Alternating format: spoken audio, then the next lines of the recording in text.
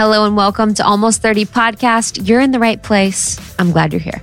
Hi, guys. It's Lindsay Krista. Thank you for being here. Thank you so much. If you're new to Almost 30, what should we tell them about Almost 30 if you're new? We're not 30. That's pretty much all you need to know. We're your best friends. We're your guides. We're just some gals that are on a mission to make you feel less alone and help you along your evolution, wherever in that evolution you are. Yeah, truly. And if you've listened since the beginning, you've seen the evolution. Yes. Quite literally. The glow up is real. The glow up is very real. We started on our closet floors. I think we started talking about just kind of shocking things that happened in our 20s, which I'm sure a lot of you can relate to. And then, got hip to kind of what our souls really wanted to talk about. And it's been really fun. And we've got new pod cover art, which we're really excited about. Oh yeah. Do you guys like it? We've got a new cover art. We're really excited. We're no longer cartoon girls. I feel like the world is a cartoon girl podcast. The world of podcasting is all cartoon girls right now, which is beautiful. I didn't know how many drawings of myself there could be. Like we have in our studio, which is so beautiful, a painting that Danny of Daisy LA did. And you have boobs. I have boobs in the thing. Well, what was weird, what I was going to say is I did this Instagram live recently and they did a drawing of me to promote the live. Oh, dude. I knew what you were thinking. I was like, oh shit, I have to share this because, we're like, I was cool like with the brand, but I was like, who is that? Who are we? I was rotund. There was not an angle on my body. I was all curve with my face, my cheeks. It was like, I had no chin. I was like, wait, it was wild. It was wild, but whatever. I shared it. Who gives a fuck? It's a fucking cartoon. So yeah, it was no approval process, but our new cover art is very intentional. We wanted to have, our faces in it as much as we could. And we wanted it to feel like an up level of us with our new branding, with our new site that we launched in January. So this is all our new colors. There's actually a new logo. That's a new Almost 30 logo. It has similarity to the other logo that we had, but it's just like a fresher version. Yeah.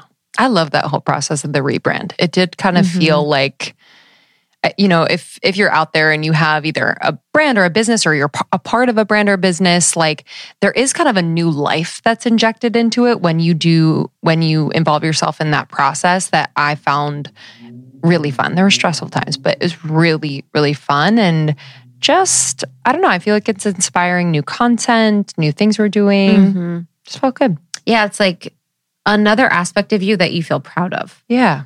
It's like, I feel proud of this part and I feel proud of this like experience. And it feels good to feel proud of yourself. Yes. I didn't do anything related to the website really, but it's something I feel proud of. Yeah, totally. Today's interview, I'm just incredibly excited about. It's a long one. It's a 90-minute boy. We used to do 90-minute boys a long time ago. And now we have only been doing 60-minute boys. It's a long one. This is a 90, so we'll make this intro a little bit shorter, but we're so excited to have our friend Jordan Younger on the pod. Which is weird because I had the ping to have her back on maybe 2 months ago. Jordan was on the show 4 years ago, maybe 4.5 years ago when we first launched. So who knows what was happening. We were in some random studio that, we were able to use for free because we promoted them. It was very weird. And yeah, we've changed a lot since then. She's changed a lot since then. And when we scheduled this, we didn't really have the intention of talking about what we talked about at the end of this conversation, which was about an article that had recently been shared where Jordan was like made the focus incorrectly and unjustly. So we talked a lot about that in the situation. And then we talked a lot about really like her life update. So it's a really great conversation. And I felt like a really necessary one. Yeah, we've seen a lot of people in the public eye in that way be kind of dragged, misquoted, and just misrepresented. And I was just really proud of her for the way in which she stood up for herself, her community, and really drew a line in the sand around, the media doing this, especially to women. So I just felt like, I'm like, oh, this is powerful. You and I talked about it. We're like, this is definitely a powerful moment, not only for Jordan, but just the way in which journalism and media has been working the last however many years, especially in the last like 4 or 5 years. So I'm just excited to see how this will perhaps change things over time. I agree. Yeah, there's really powerful, amazing journalists that are doing great things. And then there's also the beast, and you have to feed the beast with whatever salacious article that will get clicks on whatever topic. And, it's unfortunate that Jordan was targeted in this. And yeah, we've had another dear friend of ours this year that was targeted in an article that was just completely ridiculous and super cynical and just really outdated. All of sort of the rhetoric around it is just super old paradigm. Yeah. And I think something that we're moving beyond. And I've always said people can make whatever point they want to make about whatever they want to talk about without bringing someone down. You don't need to use someone else as an excuse to say what you want to say, whether that's good or bad. You can say whatever it is that you want to say by just saying it. And I think people have given their power away for so long that we're so used to that. We're so used to being like, did you see this? Da, da, da, da. This person said this. What do you think about this? And just continually finding ways to give our power away. And we are powerful enough to just say what we want to say, whatever that is. And it's also just a reminder that like to that point, like we can also question things and think for ourselves and like gather information and do our own research and then make the best decision for us, just so long as it doesn't hurt other people. Because I think with social media now, even just the intensity of the news, it's like that's the first place we go to know what to think or how to think. And it's like, oh wait, no. No. But these media platforms know that. They know that. And so they are going to use a headline, for instance, to like evoke an emotion so that you click and that you feel a certain way. And it's more calculated than you think. Yeah. And it's also like tall poppy syndrome. It's like this person is standing out. This person is being positive. This person is taking a risk by living in joy. And when you take them down, it's like an example like, oh, you don't want to be like her. She's currently living in joy. She has chronic illness, but she's choosing, or she still struggles with it, but she's choosing to try and make the best of the situation. You guys, everyone reading, be careful. You don't want to stand out. You don't want to shine bright. You don't want to, be a positive person in the world because look what happens. You're going to get taken down. You're going to be made an example of. Yep.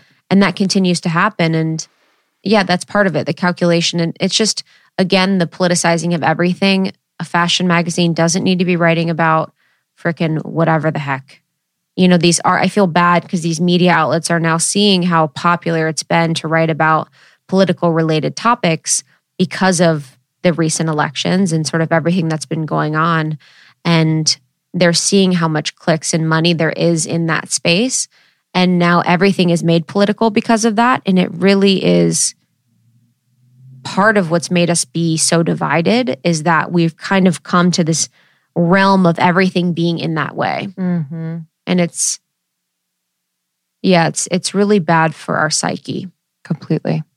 And I just think it's taking away from the ability for people to see other people's hearts, because it's like, but what do you believe in? What do you stand by? Yes. What are you associated with? Ego. What's the label that you stand by? The ego. And it's like, we're not seeing people's hearts and able to like kind of discern from that place.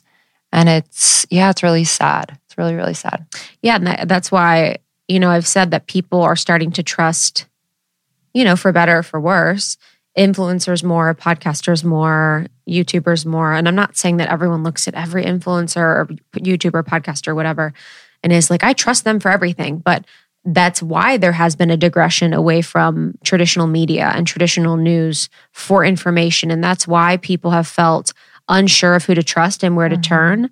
And that's why they kind of turn to alternative outlets for information because they've realized that you can't really trust traditional media because it is so always in the same sort of rhetoric arena. And then also very has its agenda, Yeah.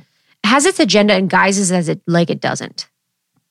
And with influencers, I think influencers could definitely have an agenda. Whoever the heck influencers, and when I say that, I mean like ever YouTube podcasters, whatever, could definitely have an agenda, but it's not as guised as like a big media outlet. Yeah. Money and power, baby. Money and power.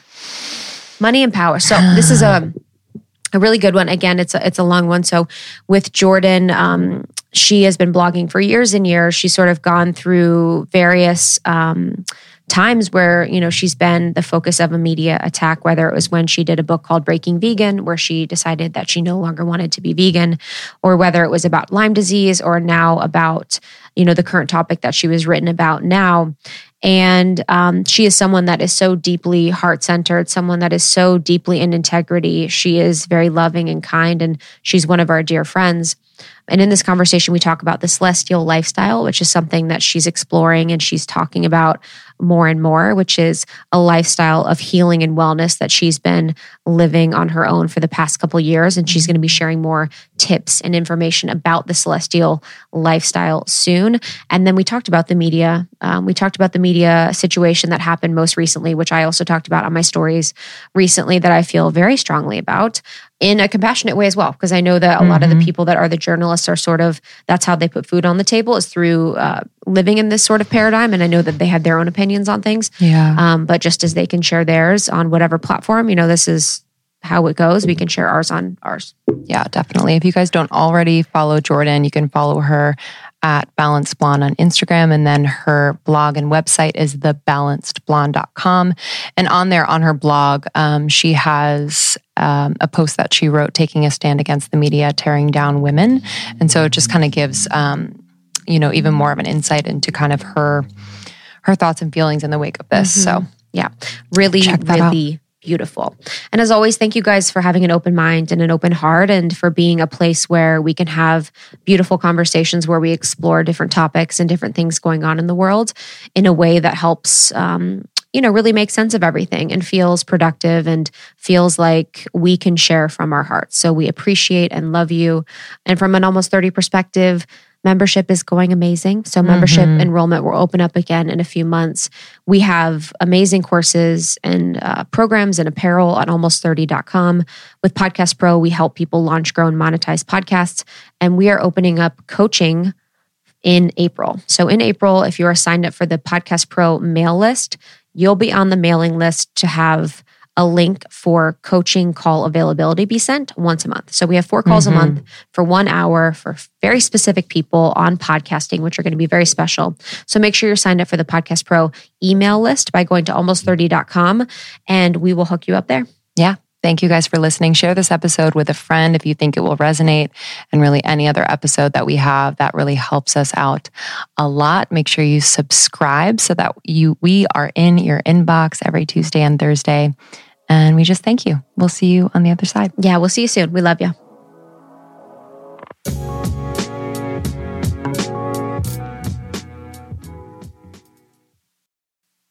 What did you learn about OCD?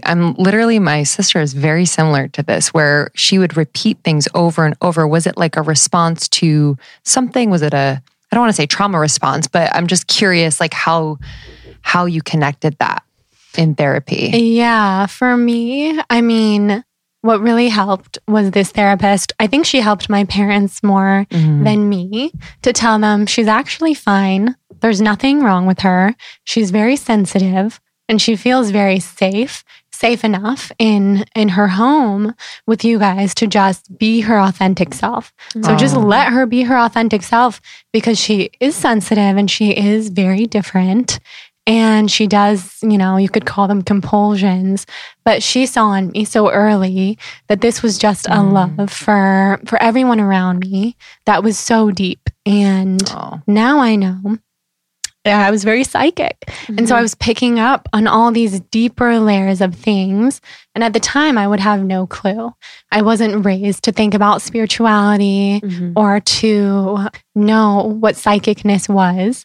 But I think the problem was I could feel how other people were feeling. And I was just like, oh God, this is so painful. So I developed all of these habits and routines and rituals. And I see them now, a year after we've pretty much been in quarantine or whatever you want to call it, coming back up.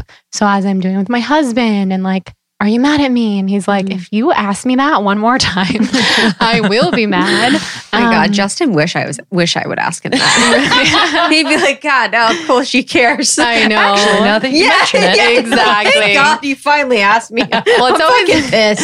It's always scary when he does say, "Well, with that would like, scare me yes, too. I am," and I was like, "Oh no, I was just asking because I knew you weren't." Like that's a whole thing. Oh my God, I was asking because I knew you weren't. Oh my God. Do you think you're picking up something, or do you think you're just noticing fluctuations in mood, or? I think I just have a lot of anxiety. Aww. And I pick up on things. He's a highly sensitive person. My sensitive Leo, Pisces moon husband. So I pick up on everything. So whatever he brings home from work, I feel. Yeah. And then he tells me, it's just been a hard day. I'm not mad at you. So yeah, all the joys of marriage. Yeah, that's always so, I relate to that a lot where it's like, do you also have the propensity to want to like fix it, help him? Like, is that part of kind of your empathetic being where you want to like fix things and be like purpose filled in that way? Definitely. Yeah. I feel like I would do anything to help him. And most of the time, as it is with all humans, all we can really do is hold space for the other person. Jonathan just needs to come home, eat dinner, decompress for like an hour, and he's usually completely fine.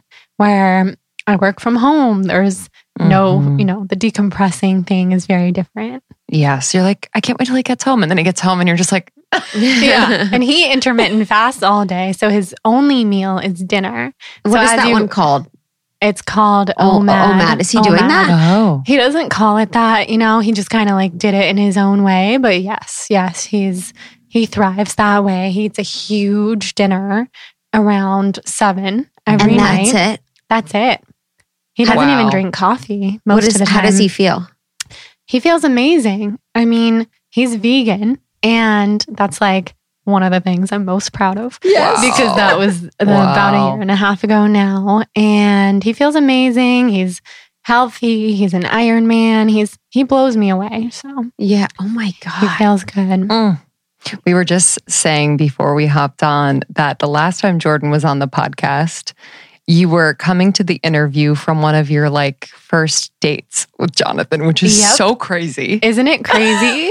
I was thinking about it on the drive over here, thinking, okay, that must have been 4.5 years ago.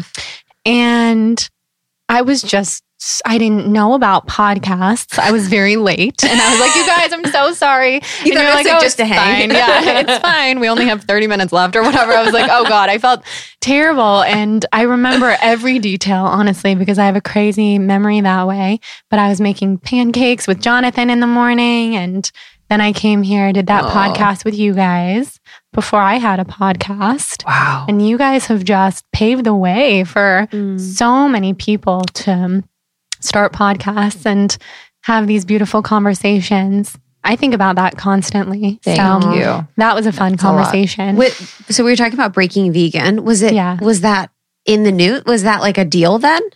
Was it 4.5 years ago, or was that like that beyond? was like 7 years ago, Okay. but it was my story, quote unquote, for many years after that until I decided that wasn't my story anymore. I just hit a point where I just couldn't talk about it anymore. I mean, we can talk about it now. Yeah. But where I was just like, that's not me. Yeah. I was 22 when that all went down. I wrote a book about it when I was 23 that I'm proud of. And I hope it helped people. I think it did. I know it did. But it's just not who I am anymore. And that the media at the time really capitalized on that story to just make a huge spin on veganism. Veganism almost killed me was the headline, and that never happened. So it was, I look back on it now as like, whoa, that was a whirlwind. That was very difficult. I don't miss it. And I'm really proud of stepping out of that story. But yeah, and that's for sure what we talked about the first time, because that was just the thing. So for people that don't know, just to fill them in. So you were vegan before that. And then when were you wrote the blonde this book, vegan? Was that your name? Yeah, I was the blonde vegan. and then wrote this book, and there was like an uproar because you were no longer vegan. Yep. By the vegan community. Even before I wrote the book, there was an uproar. Wow. I was the blonde vegan, and it is funny. Like we can definitely laugh about hilarious. it. We live beyond our because also now everyone's like everyone now is like, yeah, of course. Vegan, not vegan. People can do whatever they want. Yes. My first screen name, I'm like, I'm no longer a master shopper. Okay. Yes. Oh my God, that's amazing. Do you know what I mean? It's I love I love the screen names. We could talk about screen names all day. Because it is like I was saying, I've said this to you in person, it's just so ahead of its time. If this book came out now, people would be like, thank God. We didn't like that way of eating anyways. Thank God. Like, people are sort of have swung the other way where they're not super supportive of veganism in the same way. Right. People are more about being balanced, I guess, or being intuitive. And so it just really was like very ahead of its time. Yeah, it was ahead of its time. And I find that I tend to do things that way. Because here I am now, vegan, celestial diet. And people are very, like you said, down on anything that could be even perceived as restrictive or labeled. And I'm all about non-restrictive in every single way and intuitive eating. But yeah, when I was talking about intuitive eating, it was hated on. I'm talking about veganism now and everybody's like, no, it should be intuitive. And it's just like, you know what? You just can't please everybody. Yeah. But it's also too with the intuitive, it's like just people are like so good at regurgitating buzzwords. Because like with the intuitive, and I've said this before, it's like people's sense of intuitive is so different.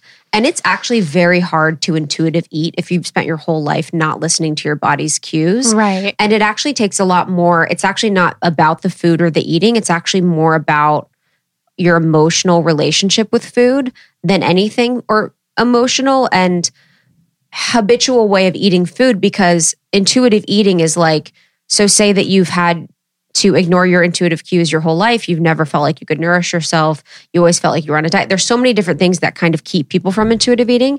So it's really not that easy for most people, but everyone's like, you should intuitive eat. Everyone should intuitive eat. It's like, of course. Right. Of course. And my whole thing, I totally agree with you, is that in order to truly eat intuitively, I think a lot of people should first find some kind of way to cleanse their body. And I use that word very lightly because there's a million different types of cleanses that include the master food. cleanse, Jordan. Yeah, exactly. Lemon and maple and cayenne. Detox. Yeah, Tell me more. Exactly. So a cleanse could be very careful. Right. Do any type of cleanse that you want. I've seen people achieve this with Whole30. I've seen them achieve it with more of a vegan diet, or even just finding like there's all these healthy cleansing centers that I've gone to. I think I've explored all of them, if anybody has questions. But from there, I find it so much easier for people to eat intuitively because they balance their gut microbiome. Yes. They are not having these ravenous sugar cravings that come from a deeper place. And when you're not feeling well and you're sick and tired and you might have parasites, chronic illness, mold, all these things that I personally have dealt with, it's very hard to eat intuitively. Very hard. I remember when I first stopped being vegan and thought that I was eating intuitively, and I was just eating terribly, and I felt very sick all the time. Oh my gosh! I'm laughing because I think we were kind of doing keto stuff at the same time. Oh yeah. And I was like, "Yo, why am I a puffball?" And I was like, "Yo, you're eating like 2 full avocados a day. You're having a whole jar of nut butter. Like, what the fuck was I doing?" You know, I gained 40 pounds. Like, I gained 40 pounds in 6 months. It was traumatizing. What? And I'm laughing just because it's so absurd. It's absurd. And taking the weight out of it, because I could care less about the number on the scale, I felt terrible. Same. I had cystic acne. I was running a marathon and gaining weight with every extra mile that I would add to my routine. Wow. It was very strange. So yes, I was eating keto like you. And I felt like if it's keto, I can eat anything. And there was a lot of bacon, burgers, eggs, tons of oil, pizza, pizza's not keto, but all the fats. It's just not me. Yes. And it's, what's sad and funny is that like that couldn't have been further from intuitive. Yeah. But that way of eating, I would say, is super celebrated right now because it's like, it's more accepted, I think, than these fringe ways of life that I've had to start living because of healing from chronic illness, which I totally recognize is not for everybody, but it's so freeing and it's so liberating and it's my hugest passion. So it works for me. Yeah, it's so interesting to think about, the word intuitive and then just how, I don't know if it's like sometimes brands. So keto has a bunch of brands that could, benefit off of people kind of hopping on that train. But it's like selling it as intuitive eating, but then the capitalism rushes in and like all of these brands rush in and people forget that this might not be good for their own body. Exactly. So it's like, there's so much buzz around us that we cannot tune into our own like personal Wi-Fi on that end. Yeah. I mean, think about how most of our entire lives have been giving our power away in a lot of ways. And think about how much we've given our power away as it relates to our diet. Every single one of us has done a crazy, silly diet. Most of us have been, there's nothing that people try and have people tell them what to do more than how much people try and have other people tell them how to eat. Yeah, exactly. That is why people online are so big in nutrition and like eating because they're like, tell me what to eat. Tell me when to eat it. Like when people do what I eat in a day is like, which are totally fine. People love those because they're like, okay, this is how I'm going to eat. Like it is very hard after your entire life to connect back to what is intuitive eating. Yes. Yeah. It's very hard. And I think there's that way. I think for me, mine has been like, has to be more in therapy. It has to be more a therapeutic approach. I have to do a lot of untangling. I have to do a lot of like digging back into my childhood and my life and really relearn and rethink about the ways where I've been told I shouldn't nourish myself. I've been told that I don't deserve to eat or whatever the things are. And so I'm happy that that is a trend. I don't think it's a trend. I'm happy that is coming on board because I think it's definitely the best way to eat. But I just think that it's harder than people think. And I think a lot of people that are teaching it are people that have maybe not had that as their main issue around food and diet their whole life and are kind of teaching it as if everyone should intuitively know. But I don't think most people know how to tap into their food body intuition. I completely agree. That is the passion behind what I recently created, the Celestial Diet, which I still haven't really shared what it is because of a lot of reasons, but I'll talk about it here. We can break some of the details here, but it's very much because people want to know because I've been talking about it. Well, what can I eat on the Celestial Diet and what can I not eat? And I'll direct message people back and say, that's not what this is about. Because you can eat whatever you want. And I'm never in the business of telling people what to eat and what not to eat. So the Celestial Diet ultimately is the most intuitive way of approaching eating, which is going to look different for everybody. So I hope that it's predominantly plant-based, that it's low in inflammatory oils, that it's alcohol-free, that we're not shoveling caffeine into our bodies. A healthy cup of coffee every day is fine. It brings me immense joy. But the Celestial Diet is something that I've found to keep my channel pure, to channel the light beings that we all love to talk about and angels and ancestors. And I just want to help people feel good, not by telling them what to eat, but telling them how to tap back into that intuition exactly the way that you're talking about. So if it takes like a 7-day cleanse per se of just eating really well, really pure whole foods from the earth, then that's exciting to me because I've watched people's lives transform countless times, including my own. But it's not about like, this is what you're going to eat today and this is what you're not going to eat and there's no dessert and blah, blah, blah. Because I think a healthy, intuitive lifestyle is going to look different for every single person. And that's something that we have to remember also at every stage of life. So you, obviously from your experience, you've designed this, but then also have you like kind of channeled through aspects of what this diet looks like? And are there lifestyle components as well? What do you think about changing the word diet? I know. It's like almost like diet isn't the word. Should we just call it the celestial lifestyle? Yes, I think I so. feel like this has come to me a few times. Diet, the word comes from the word diete, which is like means something. It means something. Tell me what diete means. Diet, because what I try to tell people, because people get really triggered by the word diet, and I don't blame them. It's from diete, which is from the verb. Reminds me of a dieta, which reminds me of it means medicine. way of life. Yes, same. A way of life. See, that's what I was going to say. Interesting. So when I go back to the root of the definition of the word diet, it's very much how a species eats, how they feed themselves, nourish themselves. That's why I meant to die. Yeah, well, there could be. And regardless of whether it's the celestial diet or the celestial lifestyle, it is a lifestyle and there are lifestyle components. And it has been totally channeled to answer your question.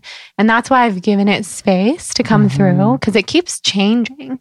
And now I'm like, oh, there's meditations as a part of this. That's exciting. And it's much more teaching people how to awaken and heal using food as a component, but also using these lifestyle practices, meditations, like shedding spiritual weight, which is something that I'm really, really passionate about because I've watched it transform in my own bodies.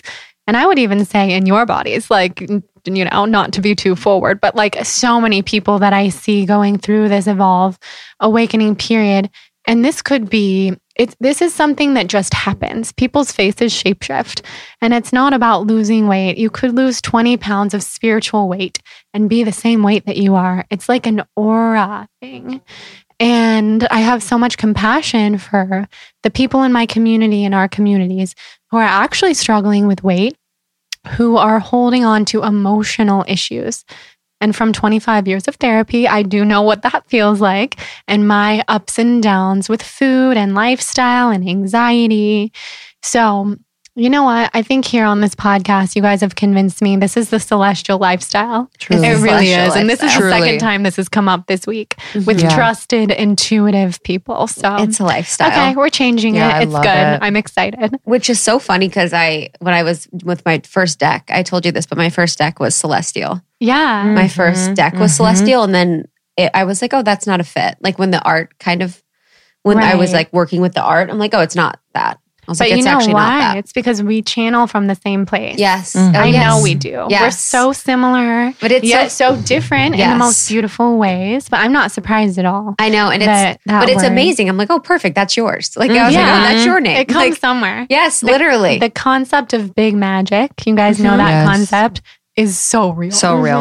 And the concept for anybody listening who doesn't know is ideas float between people, especially people who are connected and connected to the same life source.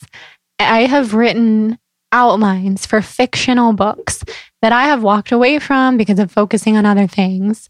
And other people have written those books. Really? I swear. One of them is a #1 New York Times bestseller. Shut and I'm up. just like, what? Oh my God. That's out now?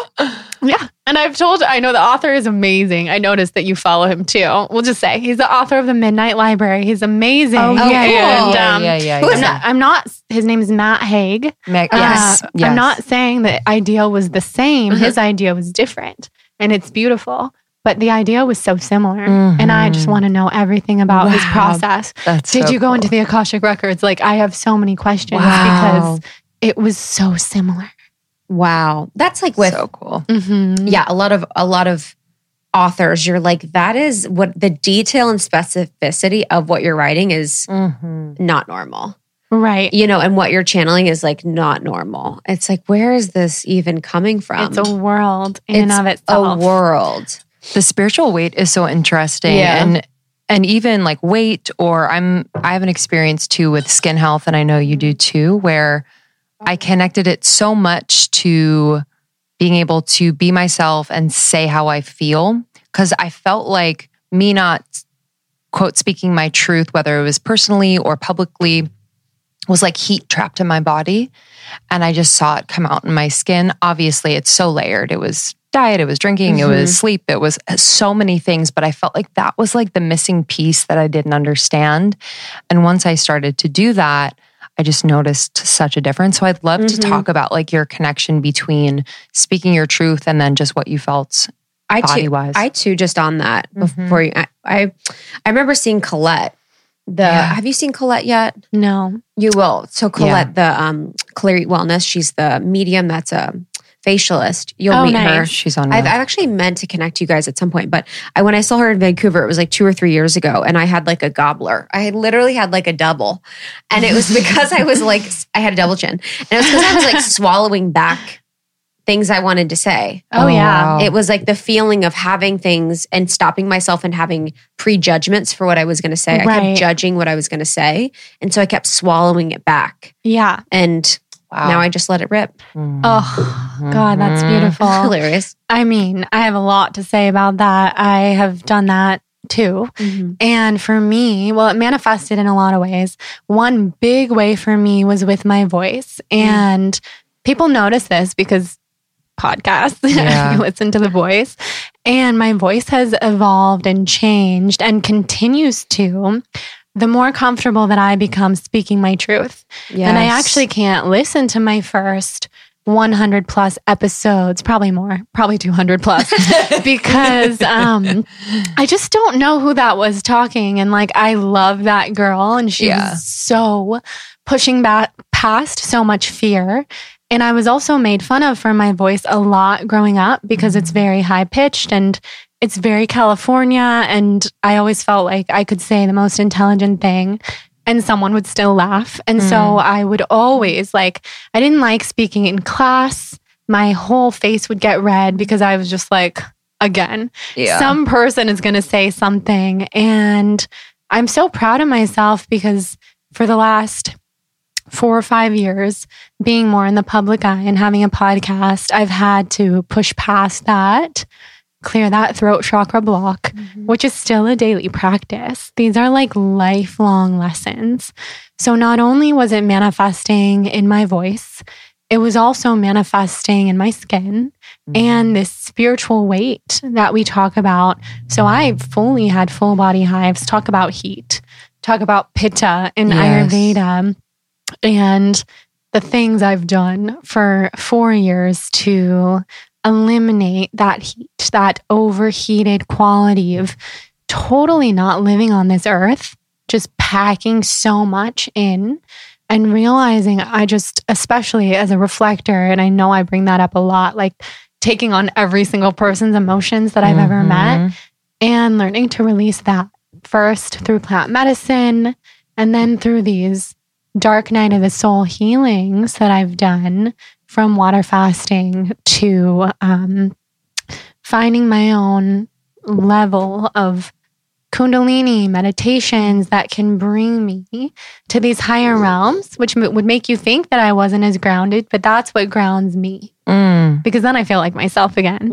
And then I can speak, and then I can be proud of my voice that's coming out, which is kind of a first for me. So that even though I've been podcasting and whatnot, it's only been like 6 months to a year that people were really saying, your voice sounds strong. And that means that you sound like you're healing. And all of it. It means energy. It means vitality. And it reflects also in the body. And that's why my face has shapeshifted, which we can talk about. Yes. Talk about both of your faces shapeshifting too. Yes. I know whenever I'm with certain friends, I'm like, I have to like keep my eye on them. Yeah. So their face just changed when you're looking at them so hard. I was with Debbie. We were at the beach and I'm like, I'm really having a hard time because I'm looking at you and I don't know what's happening. I know. It's like you're turning into a tiger. Yes. Well, that means you're so open. It's a gift to be able to see those energies. And like when I walked in today and I haven't seen Lindsay in a few months, you look so different to me in a really radiant way that I said when I walked in, but it's like so palpable. And Krista, you're always radiant as well. And I've been seeing you a lot. And so I like the transformation I see, but it's amazing truly to watch the people that you care about just keep elevating, keep rising. It gives me chills. I have full body chills. I feel the same way. And I think so much of it, like, this past year has been such a profound year for us, just, of like kind of being in those dark night moments. Yeah. And then also coming out the other side and just feeling, a bit healed, renewed, ready to actually say how we feel, whether it's personal lives or publicly. And I've definitely felt that difference on a physical level. Yeah, with the voice too. It's so interesting we're talking about this because last night I was in the car and I've been noticing my voice is getting lower and lower. Like I was in the car and I was singing. I was like singing this like gospel music and I was so low and I was sitting there. I was like, is my voice this voice? I'm like, hi, I'm Krista. Right. This is Krista from the Almost 30 podcast. Or I'm like letting my belly out. I'm like, is this my voice? Like, is this my voice? Like, hi, I'm Chris. Like, or it's like, have you guys heard Terry Gross on NPR? Yes, Terry Gross on NPR. It's like, hi, this is Terry Gross. It's like, hi, this is Krista Williams. Kind of like, is this voice that's down here more comfortable for me now? Right. Or is it like, hi, this is Krista with Almost 30. And I kind of move between. Right. And I was like, oh, wow. Am I going to move into full on hello? Yes. I think it's really embodied. It's crazy. It really is about letting out the stomach. Yeah. And I realized that was a big part of like the vocal issues that I was having was that I had been sucking in my abdomen since I was 12. So one of my mom's friends told me when I was 12, if you do that, like you'll strengthen your abs forever. I think I basically just did it then from then on. And that will really mess with like accessing your diaphragm. Yes. And I do think there's a sliding scale of voice, and it's really interesting to me. I'll never forget my first plant medicine ceremony, playing with that myself and all the different voices that I have within me, some of them very deep, like you're talking about. Wow. And some of them very high and just like all over the place. And our friend Jenna Zoe, she posted something that I found so profound not too long ago, saying, notice when you feel the need to speak in a really high-pitched voice. I'm paraphrasing, but that's not your authentic self. And I think of all the times that I'm like, hi, I'm Jordan. Yeah, honestly. Because I'm just nervous or whatever. And I try to be so aware of that now. Yeah. Or when you're like answering the phone, you're like, hi. Exactly. If you're on the phone with a stranger, like customer service, like I even try to practice that. It's hard. Yeah. Because I'm like, thank you so much. You're like, great, have a great day. Exactly. Because you think people will like you better. Yes. Or it's more palatable. Mm-hmm. Right. Yeah. When I was getting vocal lessons, when I was auditioning for Soul Cycle, because so I got vocal lessons with a voice coach for like probably 7 months or something.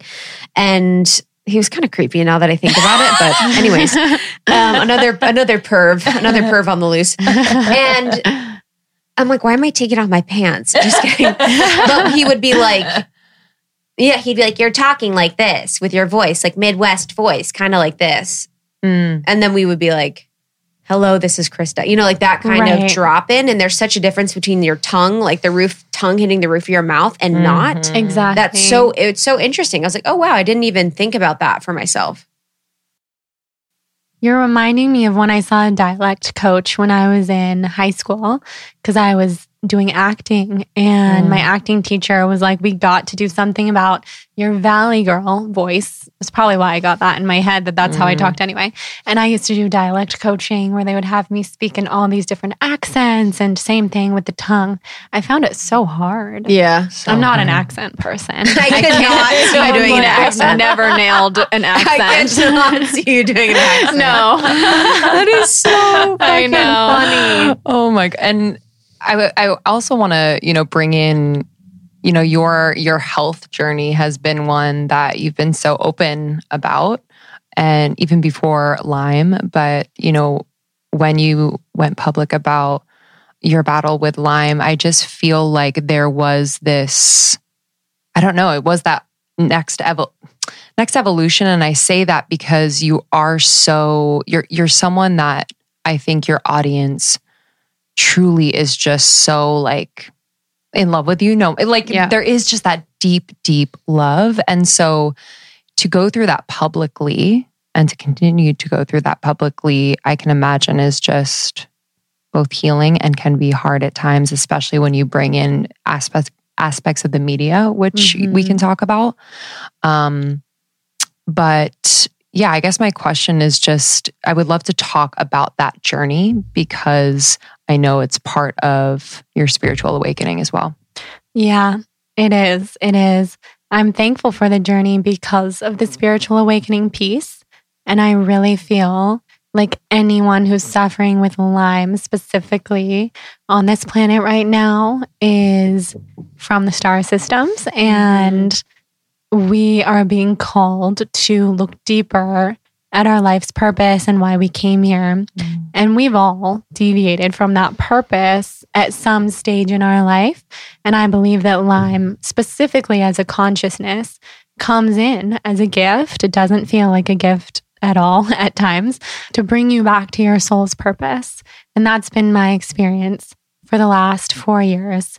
So for me with Lyme, I think I've probably had it for 15 years, but undiagnosed until 4 years ago or 3. I get the whole thing has been a time warp. I think you're right. I think it was 3. And when I finally got those answers, it was beautiful to be able to share that with my community and also to feel so validated by a doctor and by Western medicine for the first time in a really long time. And it was a beautiful journey, and to be able to share it gave me more peace than I think it gave even others, because people are always like patting me on the back for doing that. And I am always saying, I couldn't have done it without my community. I'm one of the rare lucky people who had thousands of friends from all over the world who also have Lyme, or else it can feel so isolating and so lonely. And it doesn't have to be Lyme because it's very similar to MS, fibromyalgia, mold illness, all of these mysterious illnesses that are just having names now, inflammation of the brain, parasites in all the organs. It sounds like scary stuff because it is.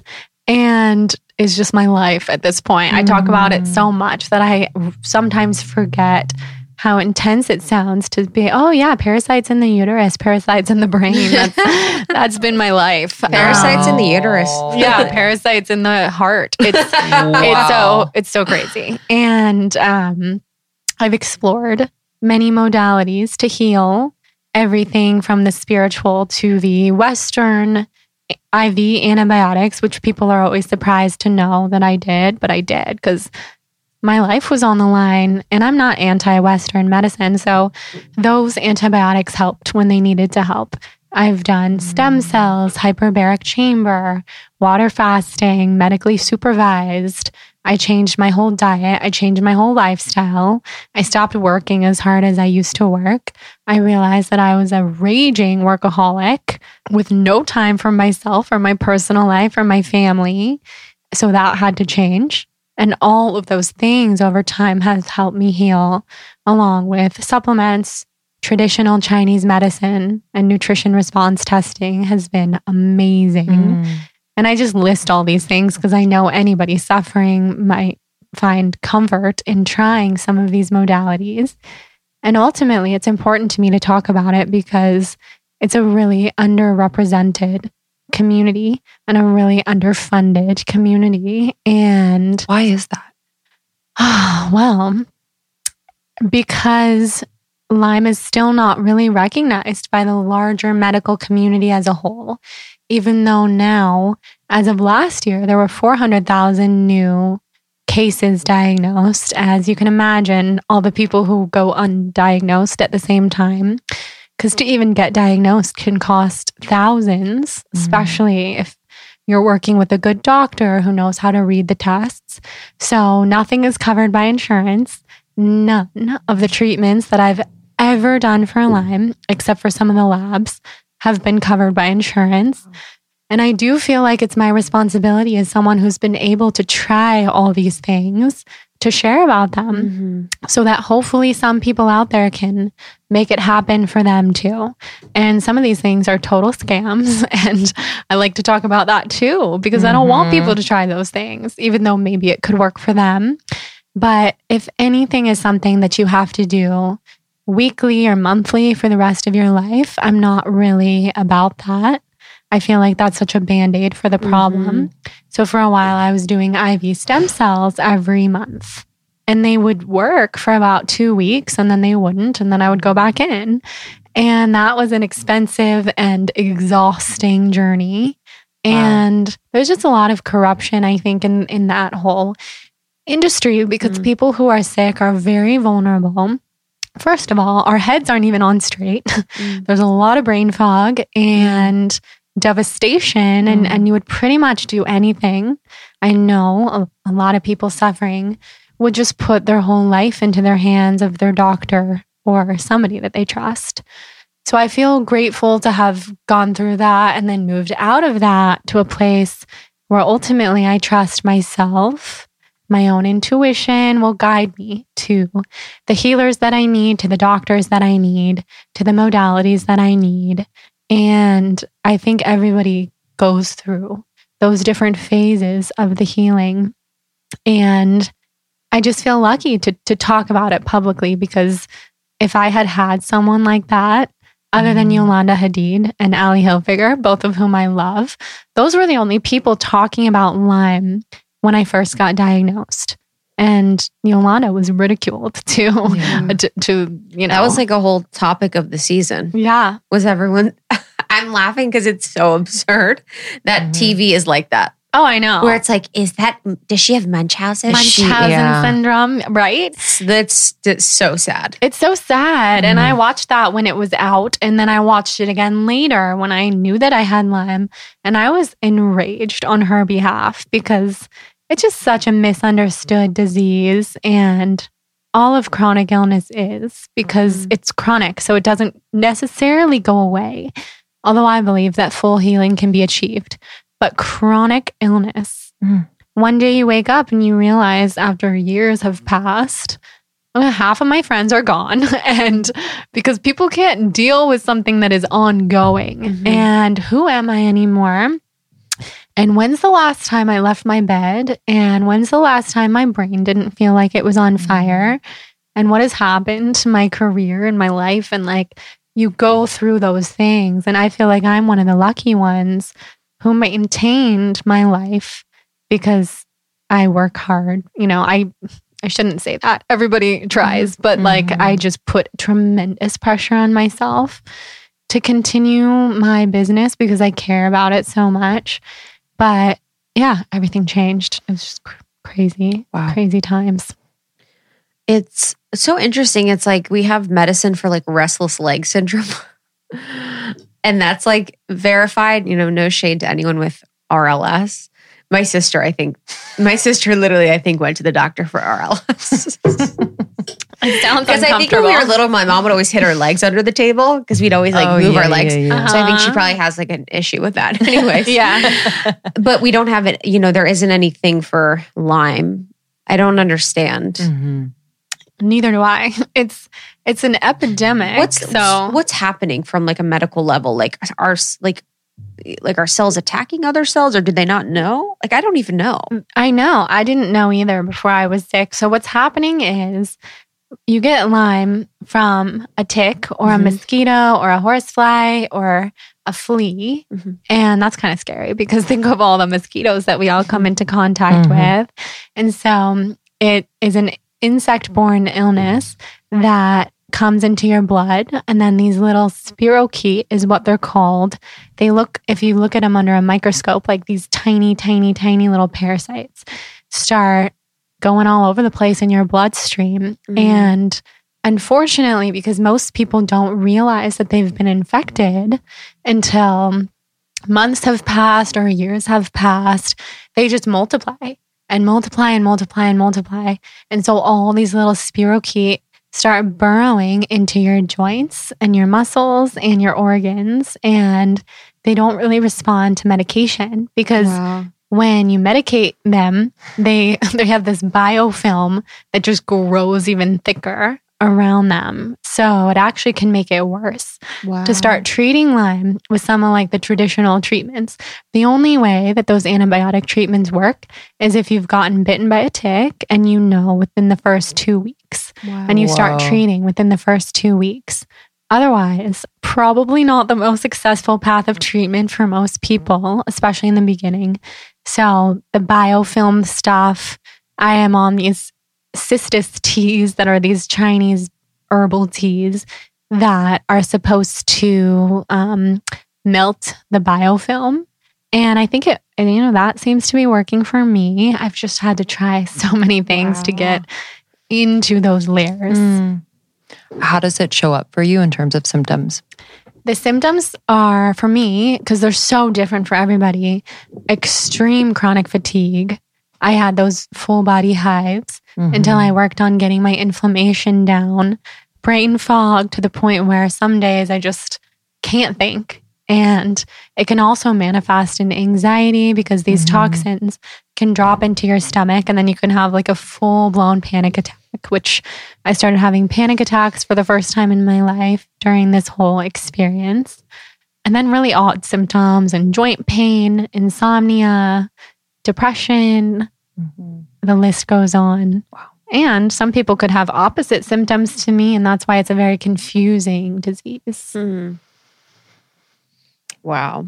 Yeah, it's so crazy because, and like bringing us to now, it's like I don't see you as someone that's sick, and I haven't for a long time.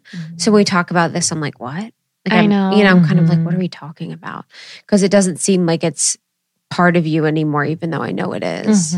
Yeah, I'm happy that you see me that way, and I see myself that way, which is a daily affirmation. I am healthy. And about once a week, I'll go on the whole tangent of I'm sick and how dare this person, like I'm so sick and that kind of thing. And Jonathan and other key people in my life will remind me of how I'm speaking because those, it's a really negative way to speak about yourself. And before I could say I'm healthy, I would say I'm healing. And that was a daily affirmation. And for a couple of years now, I haven't identified with the real darkness of Lyme, but it's because I don't let myself identify with it, even though I can have some terrible days. But mostly now I have good days, and that's new. That's very, very new. And 2020, as difficult as the year was, allowed me that space. And now I realize I can't go back to the shit I was doing before. There's no for me. And I know you guys are like the ultimate on tour travelers, which like blows my mind and I admire it so much. But even the small level that I was doing of that, I will never go back to. I cannot sustain. My body has spoken. Because 2020, 2021, health-wise has been a very huge leap for me because of doing nothing and because of traveling nowhere. And so that's something to think about for other people who have these chronic symptoms. What is your body telling you? I never would have known because I would have been on too many planes, committing to too many things, thinking that I was saying no enough, but I wasn't. So yeah, that's been really an eye-opening part. In an effort to spread awareness about Lyme, I know that you spoke to a journalist at one point, and then there was an article written that was completely kind of opposite of the sentiment that you had expressed. I'd love to talk about that because I know it relates to something that happened recently, which we can talk about as well, where the media completely distorted either what you said or what you expressed for some clickbait. Yeah, that was probably one of the most disturbing things that's ever happened to me in my life. I've been through a lot with the media, but that was different because I spoke to this woman for hours and I asked her multiple times, what is her angle? Because I'm a very trusting person, but I know enough at this point to ask about the angle. And it seemed like it was very unbiased and informational. And that's what really freaks me out about journalism is that they will act like they're on your side. They should be actors because it's so manipulative. It was very much like, oh, I cannot believe what you've been through. Tell me more. Yeah. That kind of thing. So I felt very safe and shared with her everything. This is how it's been. It's been so painful, mentally, physically, emotionally. She was also in contact with my doctor, who is unarguably the best Lyme doctor in Los Angeles. She's treated many celebrities. Celebrity or not, she knows what she's doing. Mm-hmm. And she was torn apart in this article. They dug up her past to say this woman's an eye doctor. So what is she doing treating Lyme? Because she started as an eye surgeon and she's now a tick-borne disease specialist and she's a fucking doctor. So like, who cares? She's dedicated her life at this point to trying to heal people who really are not healing. I think that's the job of an angel. She's an angel. And everything about it was so messed up because to jump ahead after opening up to her, I was so excited for the article to come out. In fact, the first time I read through it, I was in such denial that I was excited about it because I was like, this is so cool. This is New York Magazine, The Cut, and they're talking about Lyme and they quoted me. And then as the day went on or the minutes went on, I was like, wait a second, what did I just read? And then total denial. God. And then I read it again. What has my girl got to say about me? Yeah, literally. And then I'm like, oh my God, she's calling me like a psychological nutcase and tearing down the entire community of Lyme, calling it a cult, which then the New York Times picked up and did this whole thing about Lyme disease as a cult. And that was the ultimate heartbreaking betrayal because I just don't know why the world is so darkened. I just don't think I'm cut out for that. So I don't deal with that well. And I have a really thick skin because of everything I've been through publicly and not publicly. But that was the most enraging thing that's ever happened to me. So also for all the other people who are suffering, who can't get out of bed, who take their own lives because this disease is so misunderstood. And I've been there. Like I've thought about the same exact thing. So, and I love my life separate from being sick. And I've literally thought almost every day for years, it's just not worth living if this is the pain. So I don't know what's going to happen. You know, that's how I used to think. So for journalists to prey on people who, no matter how stable or unstable you are, I just think about the people out there who read that article, who have Lyme, who just thought, okay, well, I can't do this anymore because that happens every day. And I just think that media has changed so much. And what was once 10 years ago really cool to be on Good Morning America and the epitome of success to be written about in some of these publications now is almost always some kind of salacious clickbait. And it breaks my heart. And I know there are good journalists out there, and I hope some of them are listening right now because I do think there's enough kind-hearted journalists to start changing the narrative. Because it is interesting to read good news, you know? Whatever. I think it's fun to read good news. The Lyme story could have been so uplifting and informational, but instead it was just total lies, total betrayal of the entire community. And it was truly heartbreaking. And then I said, I just have a rule to never speak with the media again because I just have no interest. Unless it's about something different, something totally non-controversial. I don't know. I just don't understand that there's no like regulation on that in any way, like kind of a checks and balances. And I understand that it's all, you know, money and power behind it. And, but when it's a subject like this and the lies could be putting people's lives in danger. Like, I don't understand how that's not like illegal. I know. Well, the thing is, it is illegal. And what's really scary, which I've learned through the more recent media attack, which we can also talk about, is the very fine line of freedom of speech for public figures. And even if what you've said is taken completely out of context to the point where it's not true anymore, that's still legal, unfortunately. I don't understand. Like, there's so much more dangerous things than like a cult of people that are sick. Right. If you want to call it a cult. It's like, what are they doing? Well, cult is a very dangerous word. Of course. Well, this is the whole thing. This is the whole fucking thing. They use these words that already have like an energetic signature to them that people recognize and know is bad. So as an example, they'll be like, Lyme is a cult. Right. I know energetically that feels bad. So with this, energetically, I'm going to associate Lyme and cult together. You're already making your point. And in the most recent article, it's associating things that you had said with things that already have an energetic signature that people deem to be bad. Conspiracy theories, QAnon, all of these things. And this is what they do. They kind of lead you along this trail where they're like, this person is like this person is like this. They'll get closer and closer and closer to the fucking point that they want to make, which is, this is a conspiracy theory. This is a QAnon thing. This is whatever. And they lead you along so that you're kind of following the trail until you believe that is true.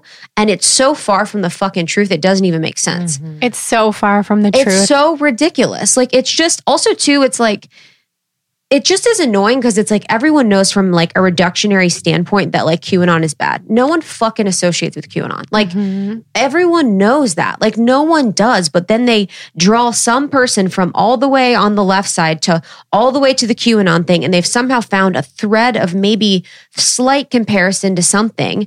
And it's like, that's not it. It just is that black and white area of like, this is bad. So we're going to say something that we all know is bad to get you guys to agree with us on the point that this is bad because we're all in agreement that this is bad. And it's the same thing when they always bring in like Hitler. Oh my gosh, if I live another day with hearing about effing Hitler, it's like, they're like, well, this reminds us of Hitler days. And it's like, everyone knows that Hitler's bad. Like everybody knows that he's like bad. The lowest blow in the world. I got a few of those comments. Okay. I was like, do you even know who you're talking to? They said what? See, that's the whole thing. And everyone's obsessed. Do you want to know? Everyone's obsessed with Hitler. They love Hitler as an example. It's disgusting. I didn't know that until now. I mean, so yeah, the article drew a conclusion that because I'm white and because I'm a wellness influencer, I'm associated with these conspiracy cult groups. And the only thing I've ever said about QAnon publicly ever is a episode I'm really proud of with Marianne Williamson, where we talked all about it for almost the entire episode. And I agreed with her. It's dangerous. Oh my God. She taught me about it. I didn't even know what it was before that.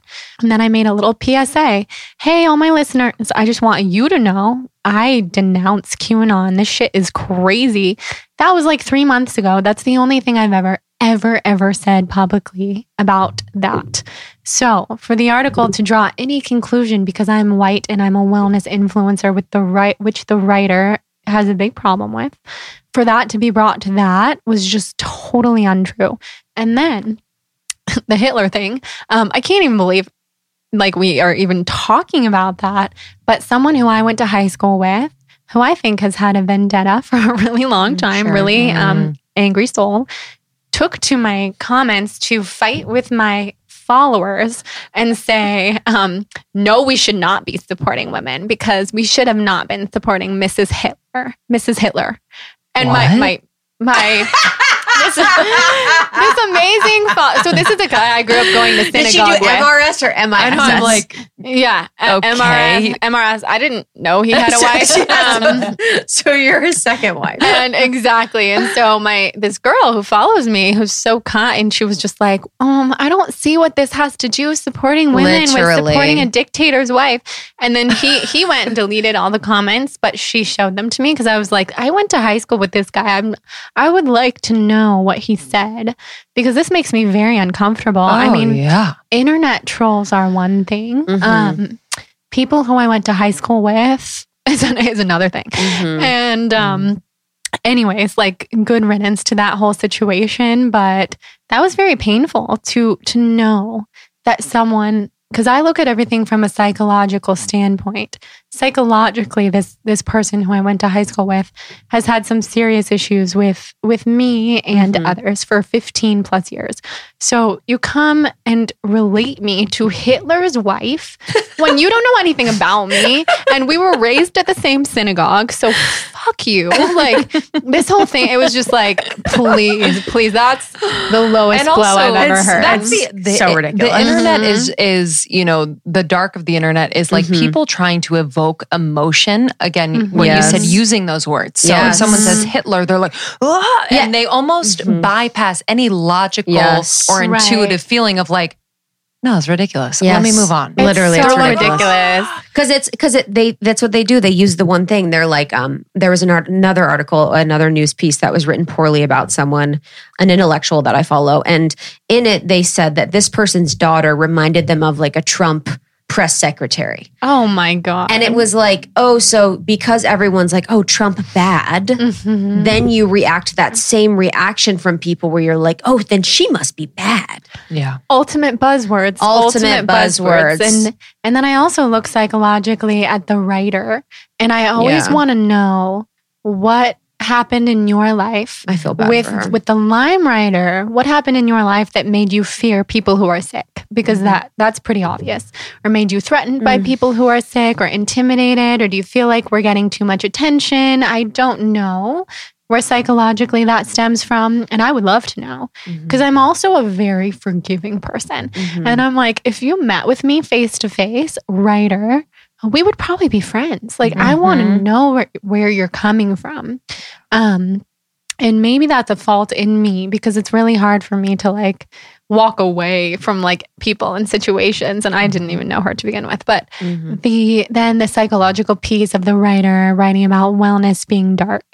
Well, I know where that's coming from. She has a personal threat about wellness and light-filled human beings. Because just because you're part of wellness does not mean that you're a conspiracy theorist. Maybe we just want people to be healthy. I could care less what they do with many things in their lives, but I hope that they will be healthy with food and exercise and make informed decisions. Does that make me a bad person? I didn't think so. Yeah.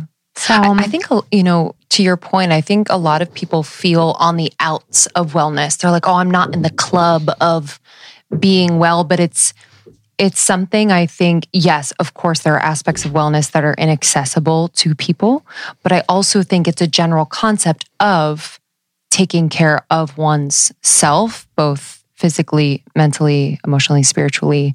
And I believe that is accessible to all to a certain extent. I do too. And so it's like, this isn't like a club that you're not a part of. Like, this is like a God-given right, is to be well. That's the devil at work. The same way. That's really the devil at work. Because it's like, you think about everything. There's inaccessible parts of all life. Shopping. Think about shopping. Think about fashion magazines posting $700 pants. That's inaccessible for most people. That's inaccessible for me. It's like, why do we deem wellness to be the inaccessible thing when, just like everything, there's a scale? Most of wellness is free. The very best parts of wellness is free. Right. Mindfulness, water, nature, you know, good air. Breathing. I feel the exactly. same And so it's way. like, it really just keeps us from believing that we could make ourselves well or we could make ourselves happy. And it really, again, just takes the power away from everyone and makes everyone feel powerless, where you're like, oh, this wellness isn't accessible for me. Like, I can't be a part of it. You know, I'm never going to be able to be well because I don't have tons of money. And it's like, actually, like, we've spent all the money on everything. And it's the things that I don't spend money on that really changed my life. I couldn't agree more. And I think about it in the sense that, because my main passion is to empower people to know that anyone can be well. And it is completely free. And then when you get into food and stuff, food is not free, but there is a very affordable way to eat healthy. I believe that. And so that's why I mostly create all of my content around that, which is free content that I share every day, that I've shared for almost a decade.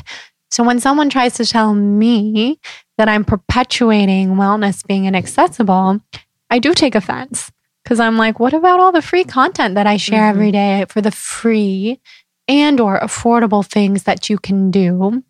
And if there's a problem at that point, why are you here? Yeah. And let's talk about the healthcare system. You want to talk about how wellness being inaccessible? It's like, here's a girl online that's sharing her journey, sharing all of her findings, all of her information for free. Like, of course, like you get paid for some things, and there's things that you do that are inaccessible for people, but you're bringing whatever you learn to people for free. And if some people can't do it, they can't. And if some people can, that's amazing. But it's like, think about our healthcare system. Like all parts of our healthcare system and healthcare is really unaffordable and inaccessible. So where's the problem with someone that's exploring alternative ways that are mostly free, sharing some ways that are definitely not free, but bringing them all to our audience for free? Or is it the healthcare system itself? Because the healthcare system is what's unsustainable. They just always attack the wrong things. It's like, why are we, and it's funny too, because you are not the right target for that article because there are people that truly believe what they're saying. Oh, I know. That's how I felt. I was like, there's actually people I know that believe all of the things that you're alluding Jordan to beliefs that would be potentially a fit. Oh, I know many people who post about anti whatever things every single day. And I don't. And I know I've never talked about it. So I did feel like it was just a very unfair fit. And I've thought a lot about this because I think certain people are targets, like more so targets in the media than others. We know this about celebrities, which is on a totally different scale. Britney Spears, Meghan Markle, Mia Farrow, Amanda Bynes. We've seen this happen so many times. And then you go into the world of influencers per se. I don't even think of myself as an influencer because I think of myself as different. But influencer world, there's a lot of us who get called out every time something's happening that could be salacious, that could be clickbait. And I know I could tell you exactly who all those people are because it's the same people every time. And I talk to those people because we're like, here we are again, taking legal action and feeling like shit and having people tell us that we're part of all these groups that we're not part of. And I don't know if that's because people are threatened by something specific or because, I believe in aliens and the fifth dimension and all these things, and I don't feel very human. And sometimes I think it's that. And that is sad, but I know that it's too much for a lot of people to handle, to hear a lot of light. I do have a really positive outlook on the world. I do have a really positive outlook on my life and everything that I've called into my life and everything that is me. And I think people love to hate it. I think you represent, a way of being and or thinking that really threatens every system that makes a lot of money off of us being skeptical, depressed, dependent just on what they provide, whether it's government, pharmaceuticals, et cetera, et cetera, et cetera. Like it goes on and on.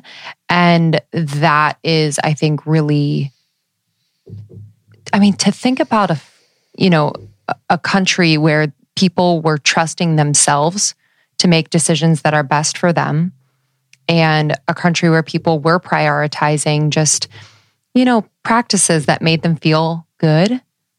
We wouldn't need half the things that are, provided or pushed on us in order to feel good in whatever way. So yeah, I think it's threatening. Yeah, it absolutely is. Look at where the billion-dollar industries are. And I know it's always going to be a threat to the infrastructure of our country. That's the whole thing. It's like, what are you talking about? Inaccessible. Right. Look at this. Look at these industries that are truly inaccessible. Right. And to just put a Band-Aid on everything. Yeah. And with you being positive, that's also is interesting because I have another friend that had an article written about them this year. And she also, so this article, you denied talking to this person, which is important to say. Didn't speak. So this article, our friend talked to this person that portrayed the article to be in a different way than what it came out to be.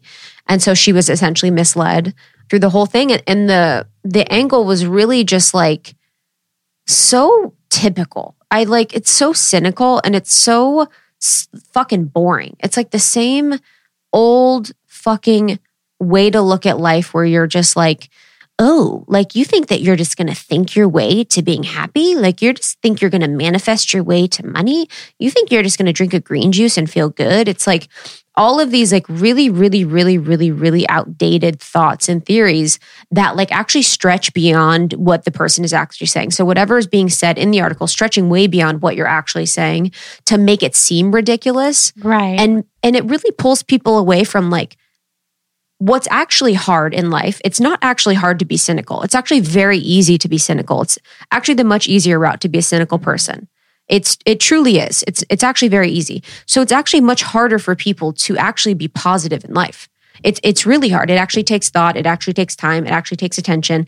So when people go this cynical route with all these fucking articles, it's just so boring. It's like, got it. Yeah, I know. Life fucking sucks. It's hard. People are sick. People are miserable. People are all these things. It's like, okay, cool. Like, I get it. Everyone knows that. But like to go the other way and actually spread something that's different, that's going against the grain, that's positive, that's thoughtful, that's like expanding people's minds. That's why influencers and sort of like the new media of Instagram, influencers, bloggers, podcasters is so popular because it's like people are sick of the old narrative. Yeah, people are sick of it. And then there's a whole other sector of people who want to keep that alive. And so I think it's so threatening to them to hear about these more optimistic points of view because that really just holds a mirror up to their life and shows you could also be happy, be healthy. You know, it's not going to make life perfect, but you can still be happy. And if I found a way to be happy despite these chronic illnesses and this intense chronic pain every single day of my life, you know, other people can too.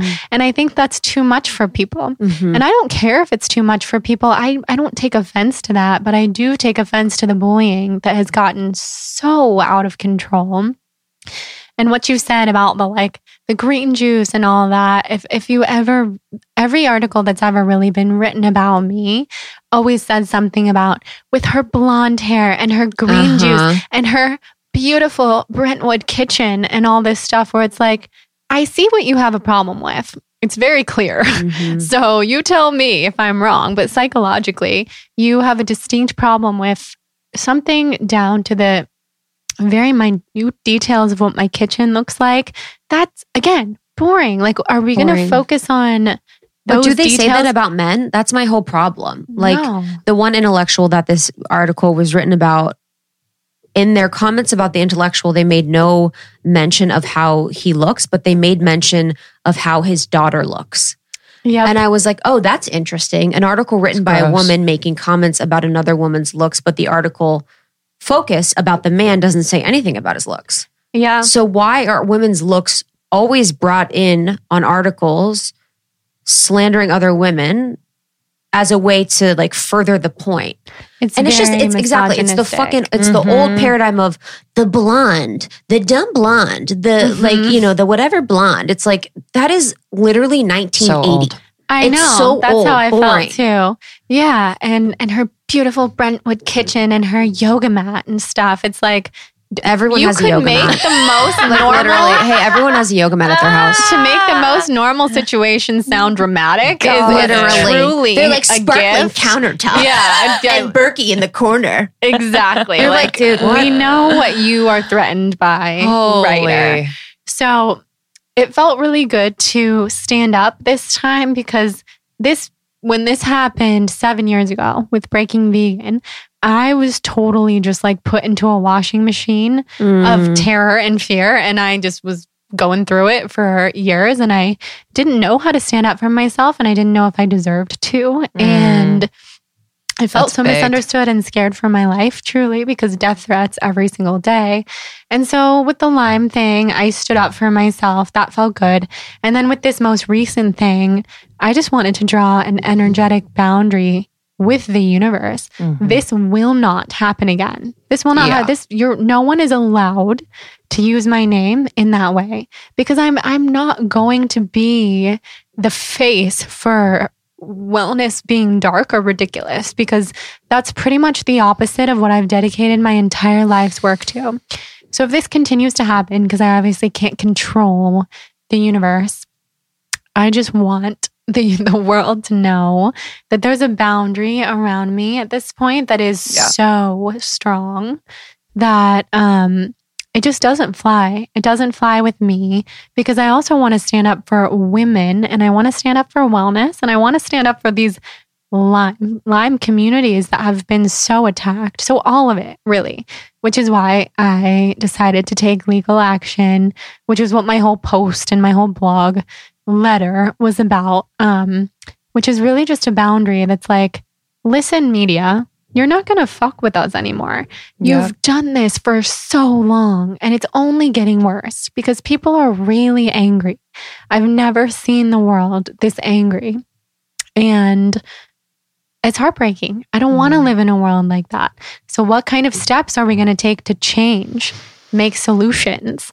I'm a very forgiving person, like I said. So if this is what had to happen to take control of the narrative and just say, everybody who follows me knows the truth. Yeah. And people who don't follow me know the truth, as evidenced by the comments on this article itself, which were 100% in support of wellness. And I think people are just sick of it, just sick of the lies. Yes. Mm-hmm.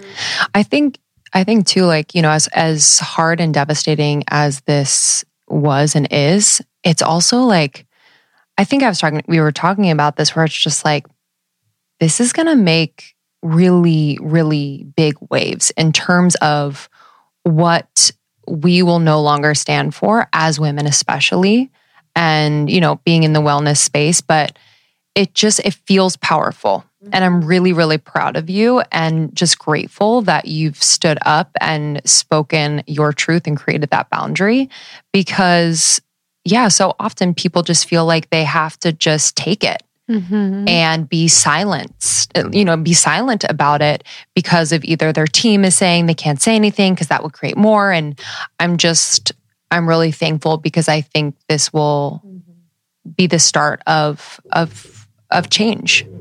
I think so too. I really feel that way. And now that it's a bit behind me and the emotions are kind of taken out of it, I feel grateful that it happened, which is typically how I feel after something seemingly terrible happens, because it does feel like a line in the sand for me. Yes. That happened. That's not going to happen again. And the other really good thing that it brought about for me is that my energy is for me. And I share everything to a fault. I don't have to do that. And so I want to find a way to maintain this openness with my community and better their lives by just sharing from my heart, but also keep some things for me. And I was given some incredible advice by Marianne, the medium that I love. And she's like such a spiritual mother to me. And she said, this happening is such a sign from your angel. So take it as a beautiful thing that no more are you going to share your light-filled energy in these places that can be really toxic. So unless there's a subject that you feel so passionately about that you have to share about it, and you will, because it'll come from that guided place, you don't have to speak on everything. Where I was trying to speak on everything, I do Q&As constantly every week, if not more, trying to answer the widest range of questions to serve people. But I ended up speaking on a couple things that I didn't want to really talk about, or I didn't need to talk about. And then there's just endless Jordan quotes in the universe that are like, that's not protected energy. Yeah. So I'm learning a lot about my boundaries, and it's an ever-flowing process. It's a very odd world that we live in. New with the boundless technology and 50 apps to stay connected. And thank God, Krista, you got me off of Community, where I was literally texting people all day long. Jordan's like, hey guys, text me. I was like, hey, what are you doing? Oh my God. I literally was like, girl, no Community. Oh yeah. I'm like responding to people in their darkest days of Lyme, which I wanted to do, but I only have so much energy to go around, and I need it for myself. And my husband needs it too. Yes. So I've learned a lot. You got to be careful about the portals. You know, what kind of portals are you opening up? up? Like what? I had to open and then close. Yeah, that's a endless portal you don't want to portals. be. We only want It is. portals, It is good too. Like, and I vortexes. felt like that about topics too, and even topics related to this article. Like, I don't have a real opinion. I don't really, and I've thought every time friends voice note me about it, I'm like, I actually don't really have an opinion on it. I think people should do what feels good for them, however that manifests in their life. And I don't really feel like talking about it because I really have no thoughts on it. I'm like, much no thoughts. And so it is something to note that you sort of like, okay, this is something I'm not really gonna share. But you know, it's hard to trust the world essentially, and then be like, oh yeah, shit, you can't trust the world. No, because I felt my podcast is such a safe space. I can say this one-liner, and I said it 7 months ago to give you some context.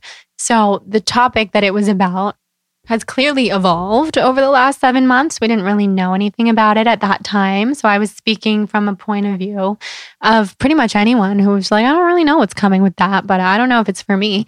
Well, that was 7 months ago. It's very different now. Yeah. So to also take a quote that far out of context is just rude. It's like, we all know I'm not an expert on the subject. So it is cheap. Exactly. It's like, and like, I think that journalism in that sense is dying. And so it feels like the grab. How can we get the number? I mean, I even said in your blog post where like, on every other post on this publication's Instagram, there were 5 comments and, you know, not very many likes. And then for this one on your article, there was thousands and thousands of comments. At least 3,500. Yes. And those were that. Do you think they like that? That's what I was talking to Lindsay about. Do they like that?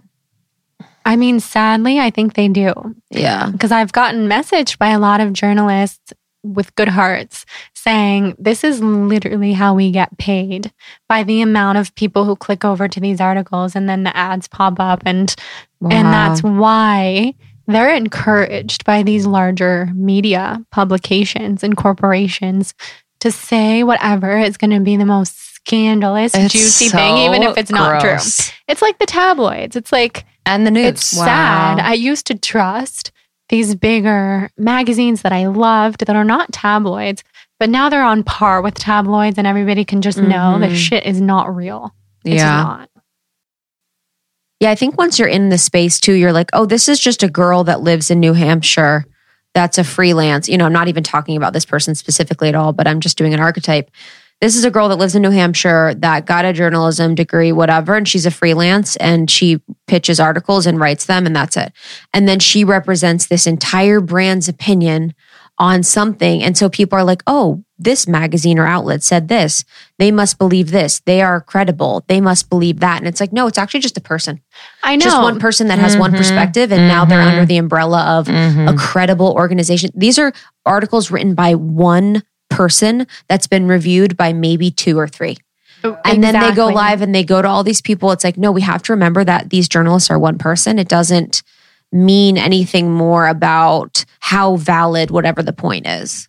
Exactly. And I don't know, in that case, I don't know how these bigger publications are okay with that, to have one person's opinion represent That's what I was thinking. I know. Because I know like tens of thousands of people unsubscribed at that point to that magazine or to that digital magazine or whatever it is at this point. And that's not good for them because of one person's opinion. So I don't know. I just don't know how it all works. And I don't want to know how it all works because it's dark. It's dark. And also, too, it's like everything's so politicized. It's like, why is everything... This is what the Trump era brought for us, is like everything is political. Yeah. You're a fashion magazine. You are writing about things related to politics and health. I don't know why. I don't know. I don't know what that has to do with what your magazine is about. Or have to be relevant. Yes, exactly. Or the other magazine when it was talking about the cult of Lyme. Your fashion.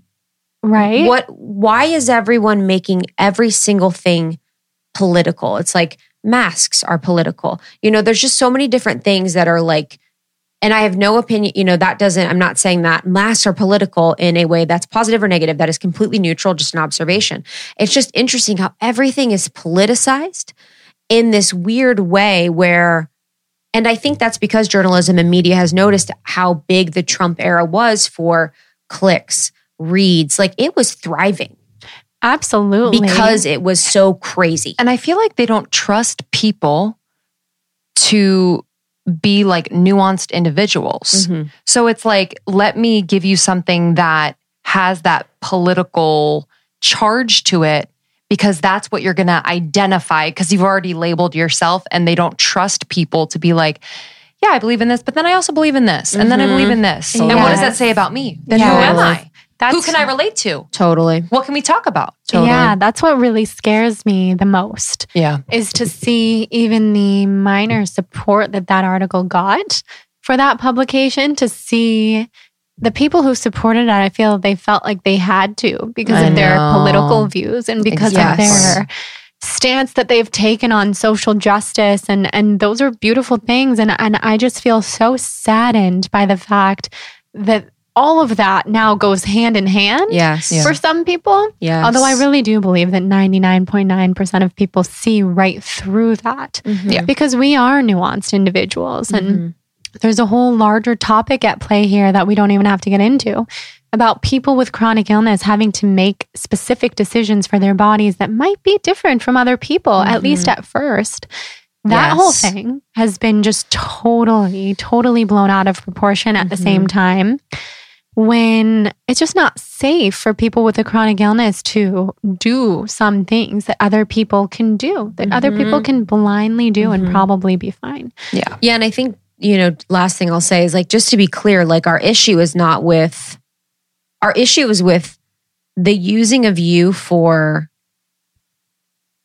the creation of a point by feeding into an archetype that has been established by culture as bad. White woman wellness, positive person. That's exactly what it is. So it's like, okay, we've all defined that this archetype is someone that is dangerous for whatever reason, whether if people want to believe that's good or bad. So we're going to feed into that by skewing this thing. So it's like the point of whatever the article they wanted to make completely, if it's whatever they want to make, could be made without you. And that's really my thing, is that whatever point people can make, whatever point they want to make, they can say whatever they want to say, freedom of speech. I believe that, but they don't need to tear other people down to really get the point across that they want to. They don't need to like completely detract from whatever sentiment they're trying to make by using you as a way to like make it like you're bad if you don't do what they're saying.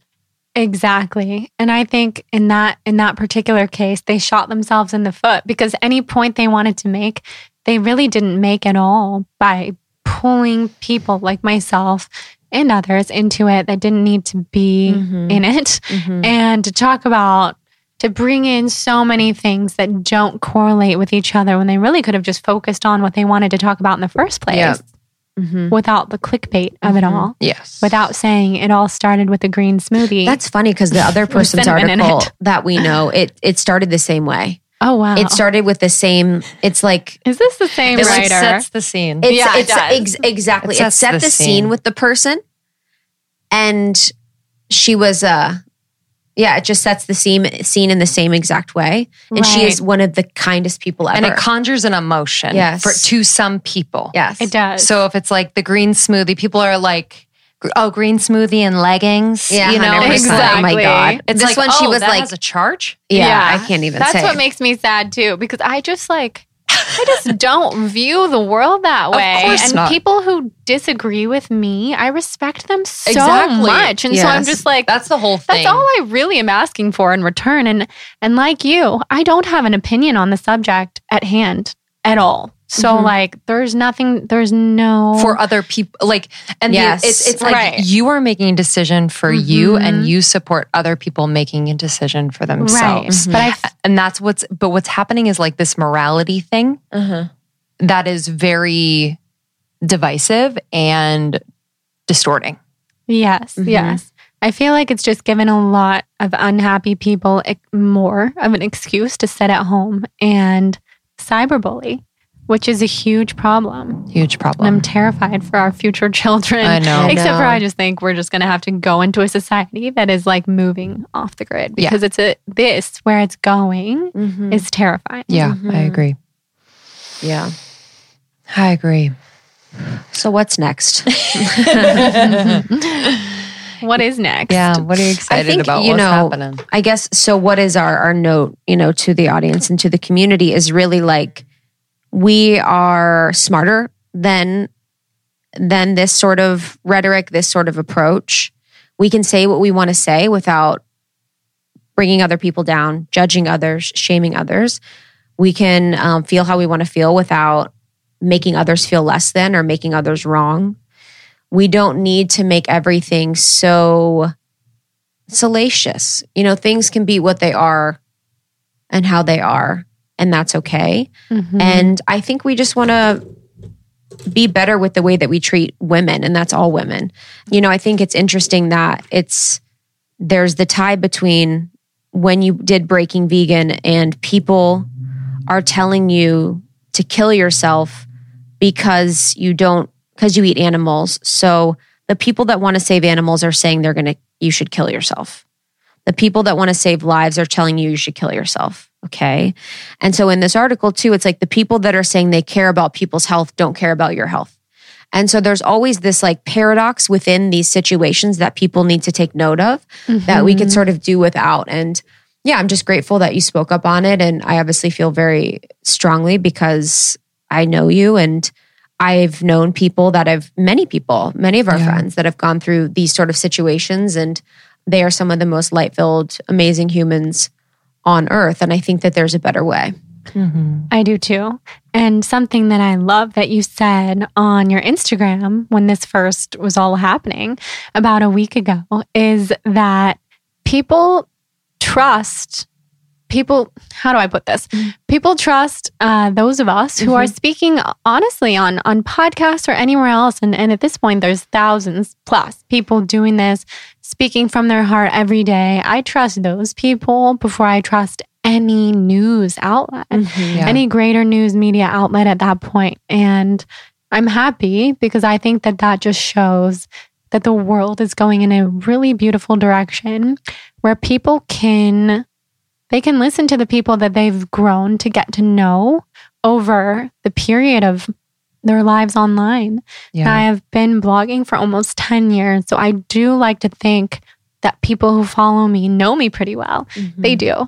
And they'll say, this is weird, but I feel like I know you. I'm like, that's the least weird thing ever. I hope you know me, at this point. And I love that trust. And yeah, it's just not about agreeing on everything either.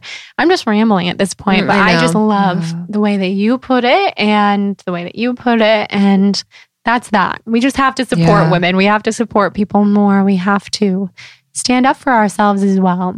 And empower each other to, not take everything for face value. When we see an article, when we see a headline, when we are really powerful as individuals. And then if we are thinking for ourselves together, I think we will actually see some shifts in the way things are happening. And so I know and we've experienced it, all of us have experienced it in different ways, but when we actually take a moment and question things, just a little bit, it can be incredibly powerful and also scary. So a lot of people out there are like, I don't even know what that looks like. I don't know what that would mean for me, for my job, for my family, for my relationships. What would that mean? It's a very scary thing. But I think the more of us that do it from a heart-centered place and for the good of ourselves and others, I think that's kind of where it sits. Yes. Yeah, it's very much, I'm just really grateful because I think this is an example and wakes people up a little bit more. I think so too. Yeah, and sending that girl, that wrote it, just a lot of love because I feel for her. She's in a paradigm where that is her perception of what she needs to do to be paid and her perception of what needs to happen and her perception of how journalism in the world works. And I'm sure that she's had a lot going on ever since she wrote the article too. So I'm, Yeah. If we're going to love all women, we're going to love all women. And we love her. We love her for the awakening. I feel the same way. We love her for... I thank every person who has come into my life and triggered me in such a way where no matter where it's coming from, no matter how dark I feel it is, I do, because I feel deeply for people who are in pain in that way. And I think those who tear other women down are definitely in pain. And that does make me really sad. Yeah. For her. Big love. Big love. This was fun. I know. This was very fun. Cheers so to a new paradigm. Cheers to a new paradigm. And there's a lot of people leading the way. So it's really exciting. Yes. Yeah. It's shifting. Well, we love you guys. We have our episode with Jordan from 4 years ago. If you want to have an LOL moment. Before. Yeah. Honestly. Old studio days. Old studio for you days. Guys. Yeah. And so you're at Balanced Blonde on Instagram. Yes. Soul on Fire podcast. All of the things. All of the things. Thank you guys so much for having me. This was just a joy. Your space is beautiful. And just as your friends, it has been so cool to see you rise and rise over the last 4.5 years and think back to just, the original conversation we had in that studio and see where you are now and the lives that you've impacted and the beautiful conversations that you facilitate. It's forever one of my favorite podcasts to listen to. Aw, thank you. We love you. I'm just so proud of you guys and I love you guys so much. We love you. All All right, guys. We'll see you soon. We love you very, very much. Food for thought always. Take it or leave it. Hope we inspired you. Have a great day. Love you. Bye, guys. Bye.